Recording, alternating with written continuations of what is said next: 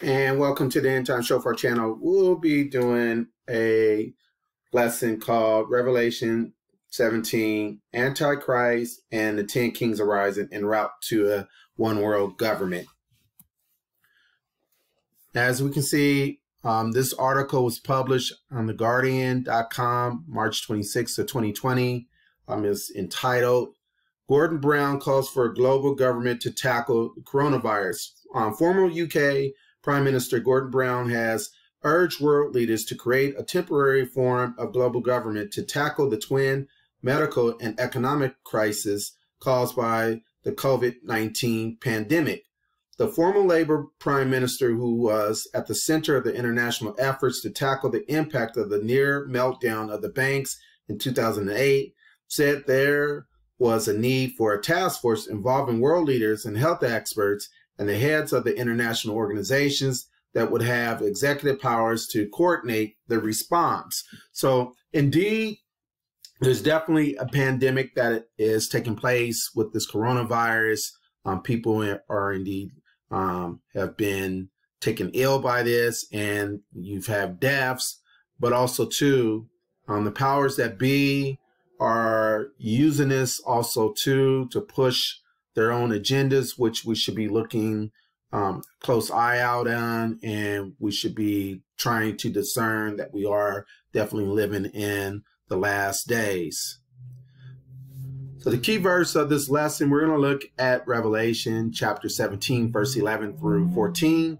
And it reads, And the beast that was and is not, even he is the eighth beast, and is of the seven, and goeth into perdition. And the 10 kings which thou sawest are 10 kings which have received no kingdom as yet, but receive power as kings 1 hour with the beast. These have one mind, and shall give their power and strength unto the beast.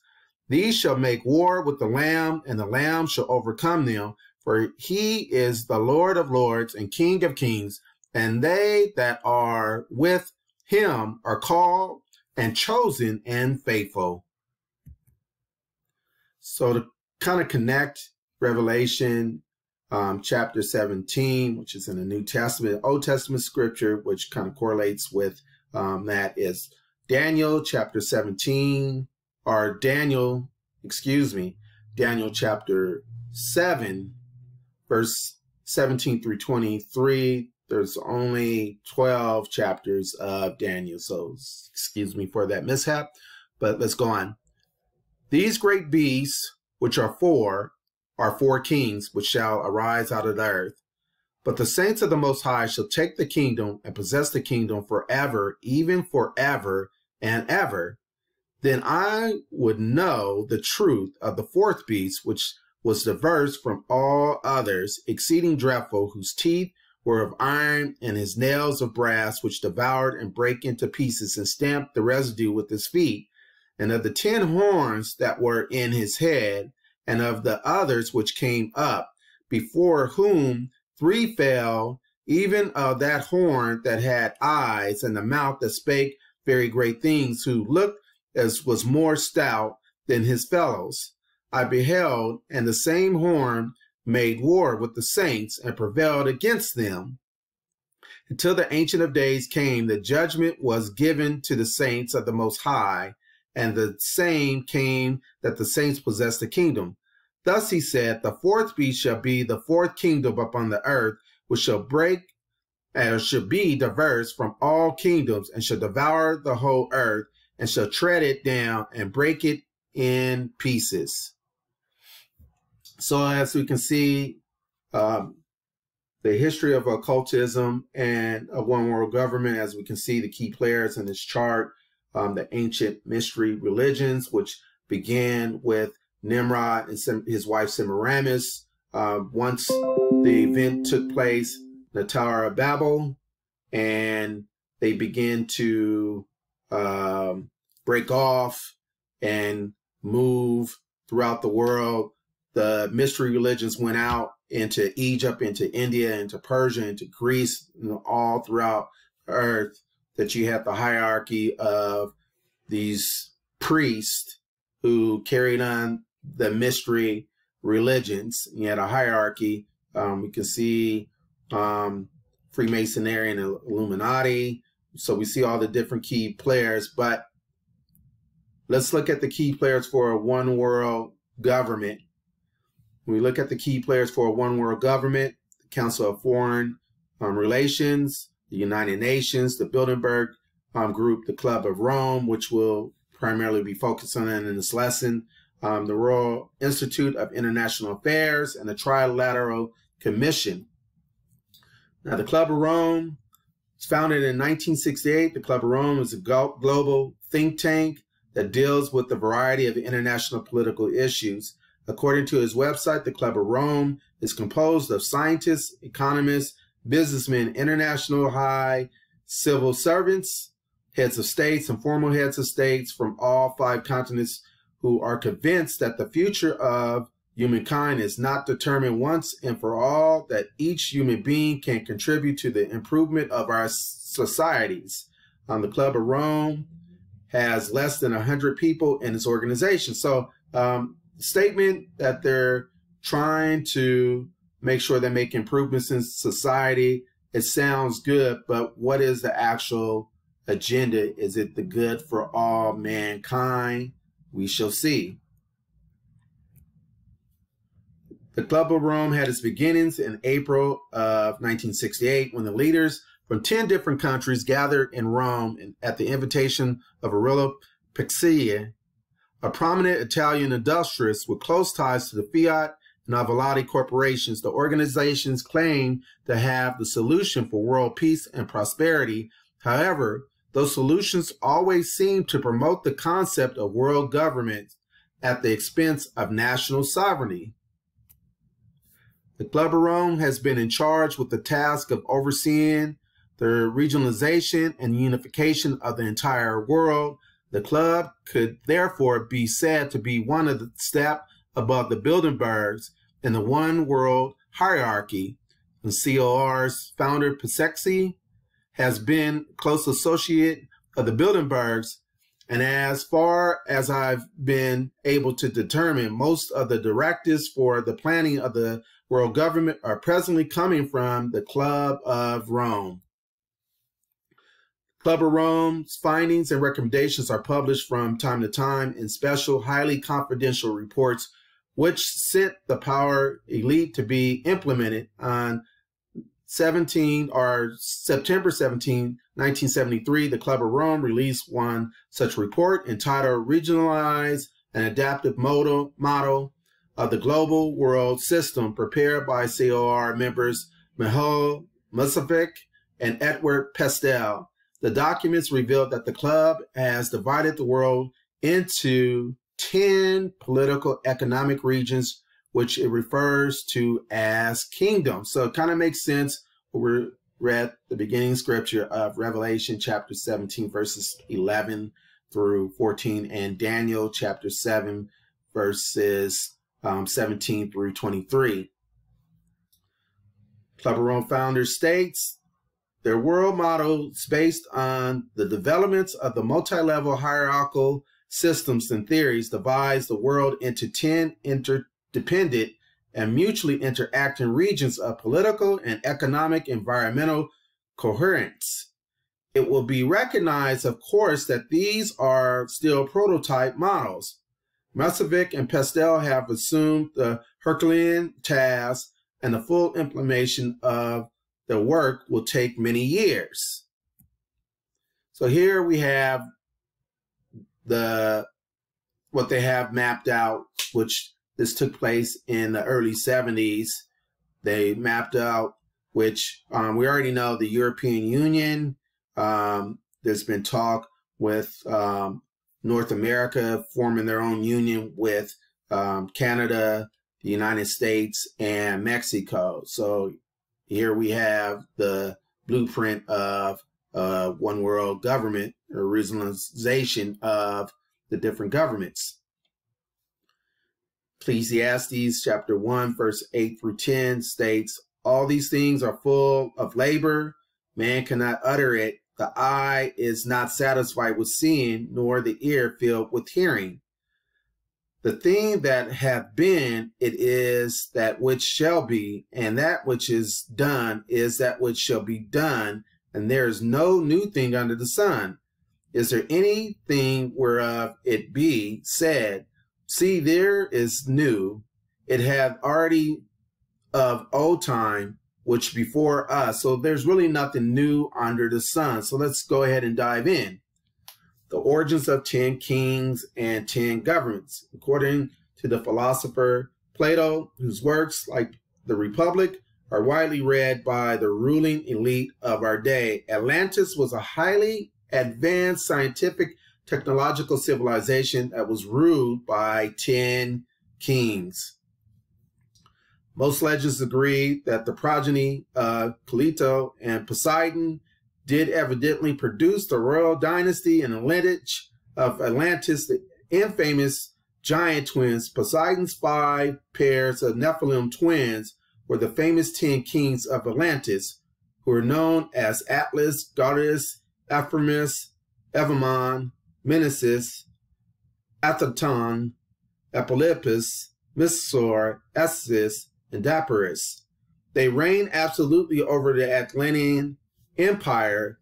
As per Atlantis writer Charles Burles, Atlantis was subdivided into 10 distinct regions that became known as the Helm at Antivillian world government.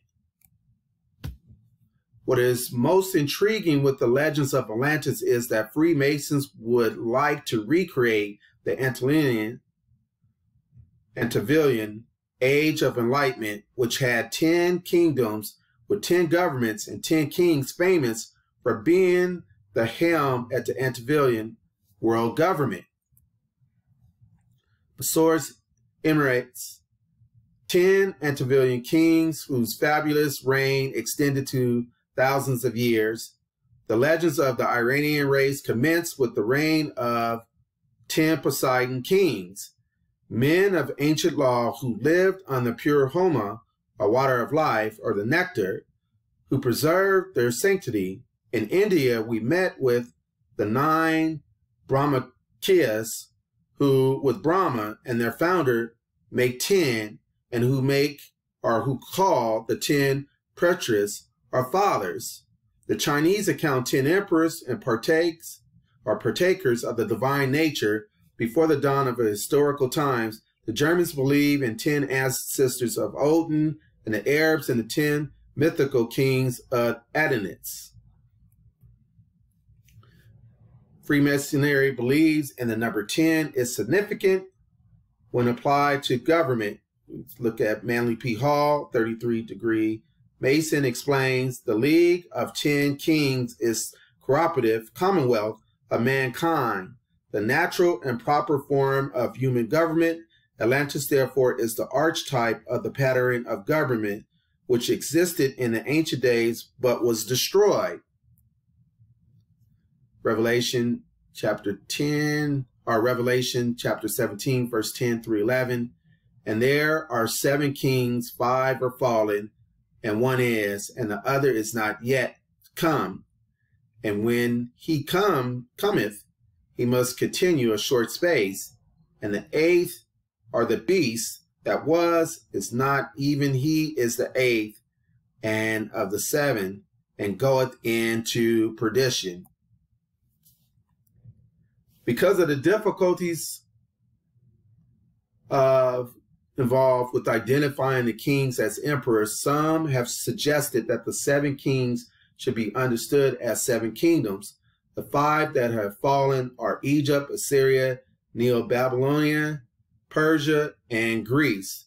The one that is the 6th kingdom is Rome. Dispensationalists who take this approach tend to see that the 7th kingdom as a revived Roman Empire see the 8th kingdom as the kingdom of Antichrist.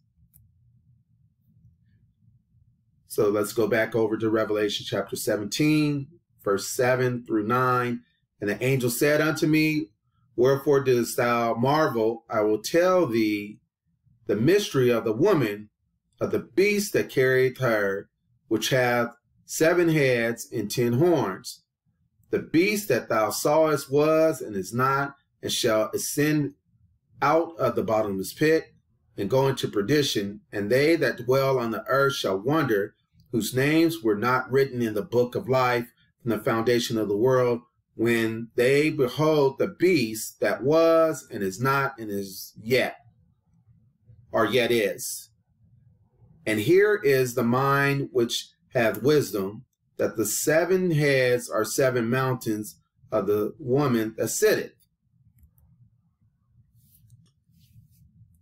The Temet are the like of Leviathan. The Greek Hydra are 7-headed serpents. So we look at Leviathan or Temet is a 7-headed Hydra, or Greek. In the Greek, a Hydra was an actual dragon. So let's look at Hydra.